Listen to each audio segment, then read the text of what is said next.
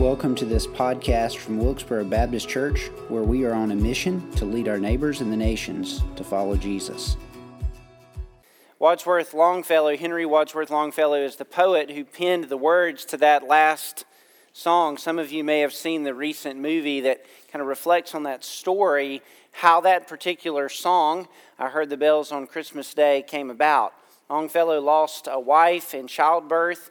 As an early or young married man, he had married again and had 5 children, and then lost his second wife in a tragic fire accident.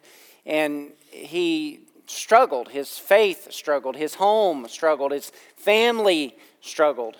In fact, his oldest son, teenage son, joined the Union Army during the Civil War. And that trouble that permeated his own soul, that grief and that difficulty that was going on in his family life, is part of what led him to reflect on those beautiful truths about peace and joy and hope during the Christmas season. I wonder, maybe we don't have the same level of grief, sadness, trouble in our homes. I wonder how you're doing in your home. How's your family doing? How are things in your relational lives? Some of you are thinking, well, ask me that in about 2 weeks. I'll tell you. Because some of you, over the next several days, are going to have family in, and it's going to be great, or maybe it'd be wonderful. And then some of you are going to have some folks that you're going to have to be around and spend time with that you see once a year, and that's why. Right? I mean, not everything goes quite as smoothly as you'd like it to with family. Well, Jesus came to troubled people to bring about a family.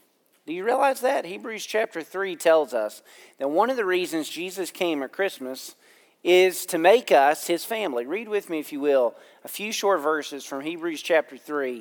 We're going to look at 3 reasons why Jesus came at Christmas and what he came to do. Therefore, holy brothers, you who share in a heavenly calling, consider Jesus, the apostle and high priest of our confession, who was faithful to him who appointed him, just as Moses also was faithful in all God's house. For Jesus has been counted worthy of more glory than Moses, as much more glory as the builder of a house has more honor than the house itself. For every house is built by someone, but the builder of all things is God. Now Moses was faithful in all of God's house as a servant to testify to the things that were to be spoken later, but Christ is faithful over God's house as a son. And we are his house if indeed we hold fast our confidence and our boasting in hope. 3 reasons Jesus came. The first reason is this: Jesus came on a mission to build a family. That's why Jesus came. He came to bring us into his family. Now, when we read in this Greek text, or this English text, the original Greek word for household, we see it as house, read it in the text as house. The original Greek is oikos, and it carries with it the idea more of a household than it does a dwelling place. So when we read this, don't read it and think, okay, Jesus came to build a dwelling or a structure for his house to live, for his people to live in. No, Jesus came to build a family. He came to build a household. He came to bring everyone in who would call him Lord and who would trust in him and who would follow him. Jesus came to bring a family. And we know he came because he was the sent one of God. Holy brothers, he uses familial language there. Holy, those who were made right with God. We're not holy in and of ourselves, but we are his family. Adelphoi is the Greek word, and it carries with it the idea more than just of brothers, males. It carries with it the idea of all those who would believe in him. So men and women, boys and girls, all those who would believe in him are his family, who share in a heavenly calling. We're to consider Jesus. He came as the apostle and high priest of our confession. The word apostle is more typically used in the New Testament of those disciples that Jesus called and sent out. But it's used in this instance of Jesus himself because he is the sent one of God. He is the one who came, and his primary purpose in coming was to be our high priest, our substitute, the one who would take our place and bring salvation about in our lives. Jesus came, and in some ways we could say he came on a mission trip. Some of you have been on mission trips. Some of you have been overseas. I've been as far as Africa on mission trips, and mission trips are some of the most wonderful moments I've had as a follower of Jesus. Going to another place, another people, to tell the good news of Christ, to do a construction project, to hold a VBS, to preach revival meetings, teach classes. Wonderful things. Some of you have been on some of those mission trips. They're wonderful. They're challenging. They're difficult because you're going from one place to another, one culture to another, one language to another in many cases. But as far as we've traveled on a mission trip, no one has traveled further than Jesus traveled. Jesus came from one dimension to another dimension. He came from heaven to earth, and he came for the express purpose of being our high priest, of bringing us into a family, into a relationship with himself. Jesus came on a mission to bring us into his family, to create a family that would be in relationship with him forever. Second reason Jesus came to be greater than our heroes, also greater than the shameful things in our past. Notice what it says next, verse 2. Jesus is the one who is faithful to him who appointed him, just as Moses was also faithful in all God's house. For Jesus has been counted worthy of more glory than Moses, much more glory, as the builder of a house has more glory or more honor than the house itself. In context, part of what's going on is that the people that the writer is addressing are Jewish background Christians. So they're people who came to faith in Christ out of a Hebrew worldview and a Hebrew religious system. And if he's writing to a group of people, like most scholars think, who were living in Rome at the time, the Christians were being persecuted in Rome. They were being targeted, they were being affected directly, but the Jews were being left alone. And so there was a great temptation for the people that are reading this letter to return back to their old patterns of religion and their old patterns of worship and turn from Christ. In other words, they had received Christ, but they're tempted to turn back because they wouldn't face physical direct persecution if they were functioning as Jews.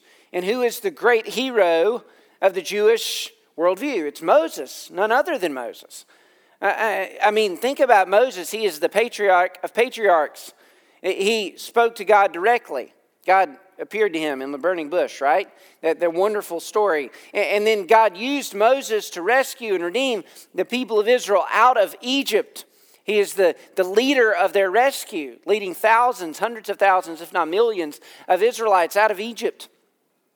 He went up on a mountain. God spoke to him on a mountain, gave him the law that he would write down. The 10 Commandments came from the voice of Moses, from God to Moses to the people. First 5 books of the Bible are written by Moses. He functions as a priest. He functions as a prophet. He functions in many different ways as a leader of the people of Israel. But the Bible tells us here in Hebrews 3, Moses, as great as he was, and he's a hero, right? An Old Testament hero. As great as he was, he's just a servant in God's house.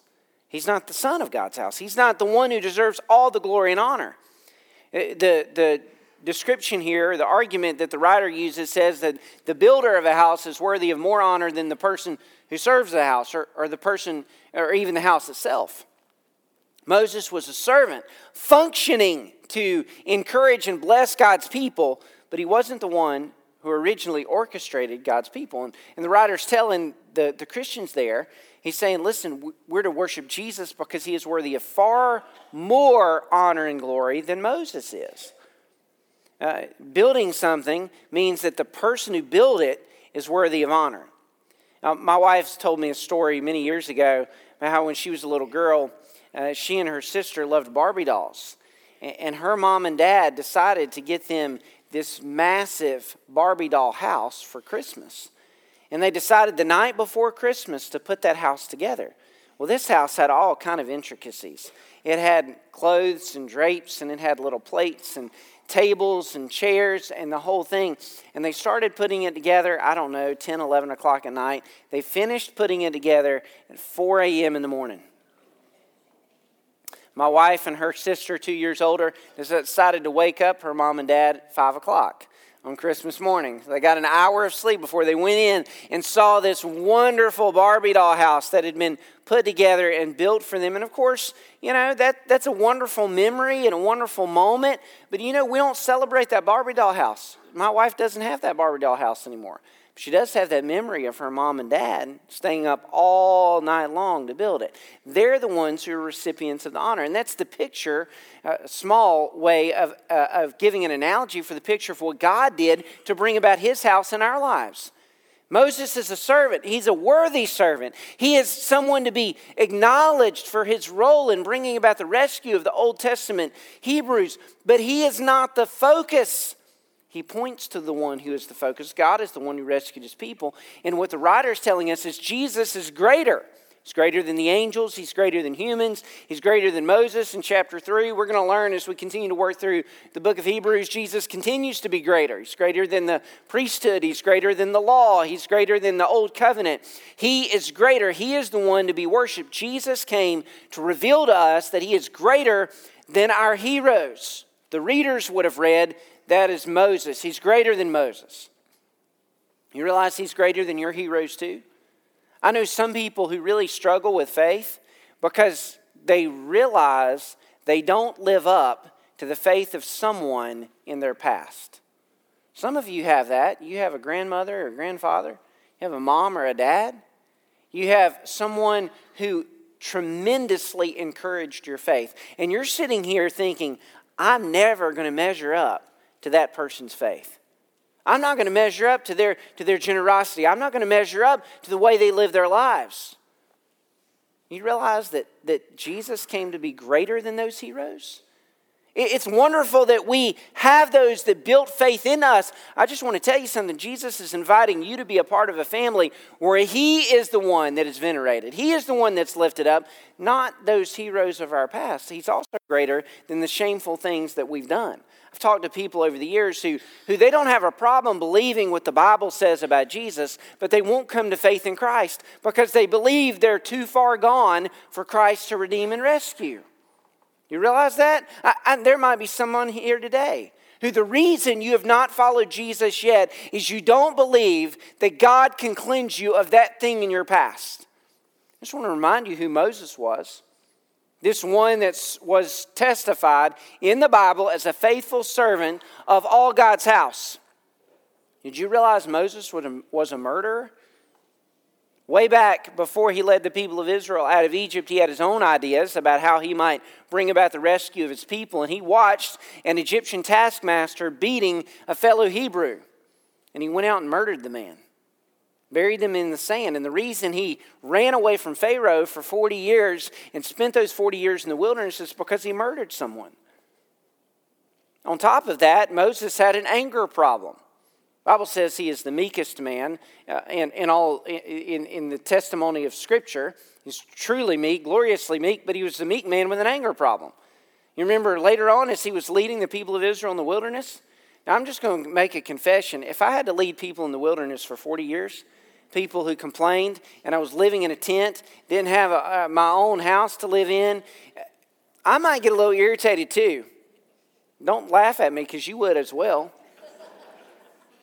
Moses leading them for years and years and years in the wilderness, and they got to a place where time after time something wouldn't work out right, and guess what the people would do? They'd complain about it. Again, don't fuss too much about the people of Israel. We complain about all kind of little stuff that doesn't matter either. The people of Israel were complaining they didn't have enough water. God had rescued them and provided water over and over and over again in their journey out of Egypt. He had taken care of their needs, given them quail, given them manna. Anyway, they get to this place where they complained about a lack of water. Moses got mad. God told Moses, Moses, speak to the rock and the rock will bring forth water. What an opportunity for a miracle. But Moses was angry. He was mad. His temper got the best of him. Can anybody in here relate? He took that staff that God had used to do all those miracles, and instead of speaking to the rock, he hit the rock. Water came out. God provided for his people, but Moses had an anger problem. Let me just say something about this. If God can forgive a murderer and a man with a temper problem and call him a great servant in his household, there's nothing in your past that God can't forgive. Jesus did not come to rescue perfect people for his family. He came to rescue sinners. He came to rescue the broken. He came to rescue the hurting. He came to invite those who are unrighteous to be a part of his family. And the third reason Jesus came specifically to invite us to be a part of his family, to welcome us in, to ask us to join him in a relationship with him. Notice what it says. But Christ, verse 6, is faithful over God's house as a son. The distinction is Moses served God's purpose for his people. Jesus is the rightful ruler of the house. He's the son. He inherited all that his father has, and he's the one who gets to invite people to be a part of his house. How many of you have ever been invited to a Christmas party? And you invited somebody else to join you at that Christmas party? Some of you have hosted Christmas parties before, and you've invited a family or a friend, and then somebody else has turned up. You're like, well, I didn't invite them, but they just showed up. It's a little bit rude. That's rude in the South, right? You don't go to someone's house without an invitation for a Christmas party. Am I right? Y'all get that? Shame on you if you're one of those that's crashed a party like that.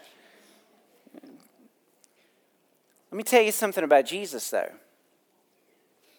He's the one who says you can come to be a part of his family. Right? He's the son. It's his family. It's his invitation. I want to tell you what he does. He invites us to be a part of his family so that we will have a place to belong. Some of us have been in situations in our past where we don't feel like we fit in. Some of you have been in a place of employment where you don't really fit in with your fellow coworkers. They're different than you, different values, maybe different morals or different ethics. And you just realize that you don't have a place at this place. It's hard. Some of you have felt that way about your family. You don't really feel like you fit in with your family. They're different than you. Their values are different than you. And every year, a couple times a year, you get together and you realize when you gather with them, there's a reason you don't gather with them more than a time or two a year, because you just don't fit in. You don't feel like you belong. Folks, I've talked to people at churches over the years that don't feel like they fit in at a church. It's a shame. God's people ought to be the most welcoming, open people in all the world. I don't mean that we lose our values. I don't mean that we ignore Scripture to just invite anybody to be a member who wants to be a member in the sense of there are no rules, there are no standards, there are no biblical framework. I don't mean that. But I mean we as God's people ought to be a place where anybody who would walk in the doors of this church to celebrate and worship with us, anybody who would come in by way of Jesus ought to be welcome. Because it's not our house to protect. It's his house to protect. It's not our invitation. It's his invitation. I'm telling you, what Jesus does is he says to us, he invites us to find a place to belong, and that place is in him. Jesus wants you to know, no matter what's happened in your past, no matter what you bring into this space, no matter the circumstances that have happened to you or that you have done, if you come through Jesus, you have a place to belong. In him, through him, in a relationship with him, and you don't have to fear being ignored, being rejected, being isolated, but you can belong in a family with Jesus. What a beautiful invitation that Jesus gives. And it all happens because Jesus came at Christmas to offer us the opportunity of belonging in his family. Let me give you 3 specific applications that flow out of our text of Scripture that help us this time of year as we reflect on these truths of why Jesus came. The first one is simply this. How do you become a part of Jesus' family? You believe on the Lord Jesus. Listen, the entry point into God's family is not perfection, at least not your own perfection. It's faith in Christ. The text says that those who are part of God's family are holy brothers. Let me tell you something, folks. You do not enter into a relationship with God based on your own goodness and your own deeds and your own righteousness. You're not good enough on your own to be called holy. You're not. I'm not. The entry point is that Jesus, he's the great apostle and high priest of our faith. He's the one who took our place. He's the one who stands in between us and God. He mediates between us and God. He is the representative. He is the priest. We need him in order to be a part of the family of God. So how do you get entry into the family of God? You put your faith and trust in Jesus alone as your Lord and Savior.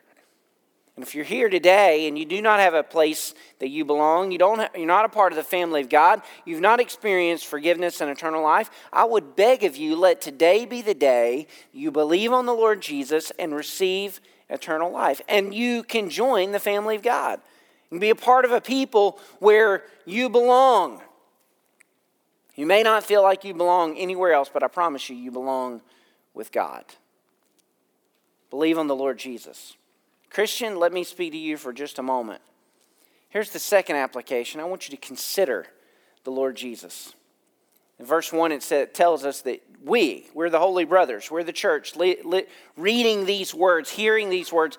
And the text tells us that we're to consider Jesus. That means we're to concentrate on Him. We're to put our thoughts on Him. We're to dwell on Him. We're to imagine what it's like to be in relationship with Him. We're to consider the Lord Jesus. A lot of us are really, really busy. A lot of things going on in life. We're going to talk next week about rest and Christmas and make some reflections on that idea. But some of us are, quite frankly, too busy with too many things. We've got stuff going on all the time. And I don't mean so much your life, although that could be it. It could be work related. It could be family related. It could be hosting related. It could be all sort of other things. What I mean more than that is this. Our minds are always going. They're always on something. Some of you are guilty of that right now. You're thinking, how long is he going to preach? We had extra music. I'm almost done. I do promise you that. Only about 5 more minutes, max. But some of you are thinking about what's for lunch. Some of you are thinking about a family member. Some of you are thinking about what you got to do this week. How are you going to get it all done? That's typical for us in a busy life. Here's what I want to ask you to do, Christian. Find time today and this week to pause and just concentrate on Jesus. Nothing else. Don't do anything else. Don't be doing anything else. Maybe you want to open your copy of Scripture and read what the Bible says about Jesus from the book of Hebrews or the book of John. Plenty of other places that you can just open it up and read about what the Bible says about Jesus and think about Jesus. Let me say this.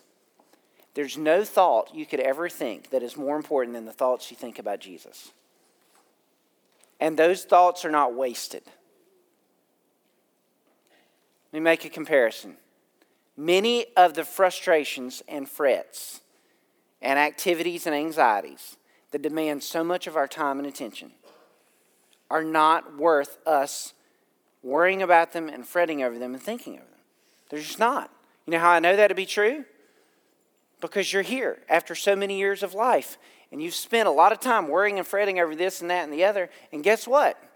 Most of your worries and what ifs didn't happen. You're here and it was okay. Let me tell you something. Any thought you think about Jesus, biblical thought, underneath the authority of God's Word, anytime you think about Jesus, it's not a wasted thought. It's a great thought. It's a good thought. It's why we spent so much time in the music this morning thinking about Jesus.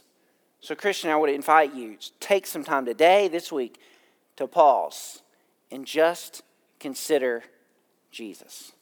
Third application comes from verse number 6. It says that if we hold fast to our confession of faith, we're part of God's household. Now, in due course, we're going to spend some time dealing with the falling away texts of the book of Hebrews. There are many questions that arise from those passages of Scripture. Many over the years have wondered, can you lose your salvation based on the way some of those texts are written? And we're going to spend some time dealing with that. But let me be as clear as I can with this particular application today. You and I are obligated to hold fast to Jesus. And at the very simplest, that means this. A faith that saves is a faith that stays. Meaning that if you and I have a faith in Jesus that is real and that changes us on the inside, it is a faith that remains a faith following Jesus. And so the writer of the book of Hebrews says this. He says, hold fast. He warns his readers. He said, don't fall away, don't reject, don't run away from Christ. There's a warning there because if that's who we are, if we run away, if we fall away, if we drift away, it may not be a real, genuine faith. That's the warning. So, Christian, hold fast to Jesus. This season, Hold on to Jesus. Don't let go of the faith that redeemed you. Don't let go of the Savior who changed your life. Hold on. And I know sometimes it's tough. I've been at places and times in my life where I feel like my hands are slipping and I'm losing a grip on the faith that I've held. But hold on, because you may just wake up one morning and realize that the one who's holding you is stronger than you. You may this Christmas season, like I did when I was a new dad, sense that the Jesus that's holding on to me is like that infant Jesus. Some of you have little ones, little babies in the room. One of the most precious things that ever happened as a father is when those boys of mine, when they were little, would have those infant hands. They would just reach up and hold on to a finger. And you know, as a parent, as a grandparent, as an aunt or an uncle, man, when they're holding on to you like that, you're not about to let go and you're not about to let anything else happen to you. And sometimes we need that kind of emotional touch. Some of our music that way was that way this morning. It's aimed at helping us have that emotional grasp of Jesus. And maybe we'll just think about Jesus holding on to us like he held on to Mary and Joseph as an infant. Sometimes you may think that you're about to lose grip because you're not strong enough. Can I tell you something? We're not strong enough to hold on to our own faith. If we're up to us, we would let go. We would lose our grip. I just want to remind you, Jesus was a carpenter. He was a man's man. If you held on to Jesus' hands when he was in his 30s, they would probably be rough, but they would, I promise you, be strong. Not only is Jesus a glorious human who was a carpenter and had strong hands, but he's the God of the universe. I promise you, if he's holding on, he's not letting go. Nobody's going to be able to pull you from his hand. That's what he testifies to in John chapter 10. So hold on, because you may find out that Jesus' strong hands are not going to let you go. Hold on to Jesus, because you may discover that the hand that's holding you is the hand that took the nail scars for your sins and for my sins. And I promise you, folks, if Jesus will go to a cross to redeem us and rescue us and make us a part of his family, he's not about to let go of you in the situation and the trouble and the circumstance that you're going through in your life today. He came to invite you to be a part of his family. He's not going to let you go. Hold on. Hold fast. If you're here today and you haven't put your faith and trust in Jesus, I would love nothing more than to tell you how you can trust Christ and become a part of his family. Maybe you're here and you just need to praise and thank God for holding on to you. Maybe you need to pause and just consider him. Whatever the Lord's leading you to do, I would invite you to respond at this invitation. Stand with me if you will. Father, we admit freely that it is our sin that caused you to send your Son, our Lord Jesus Christ, to a cross to save us and redeem us. We also admit freely, God, that we don't deserve to be a part of your family. We're not perfect. We're not righteous. We're not holy. We're not good enough in and of ourselves. So we testify in gratitude to you this day for sending your Son Jesus and for his invitation to us to be a part of your family because of what he did on the cross. Lord, I pray for any in the room who have yet to put their faith and trust in Christ. Will you use the truths of your gospel to move them closer to a faith relationship with you today? Will you bring them to a place of conviction and surrender where today they might trust you as their Lord and follow you? Father, will you encourage that isolated person in the room? Help them know, Heavenly Father, that there's a place they belong. And it's in your family, and it's with your people. And God, hold on to us. Don't let us drift and waver. Don't let us float away.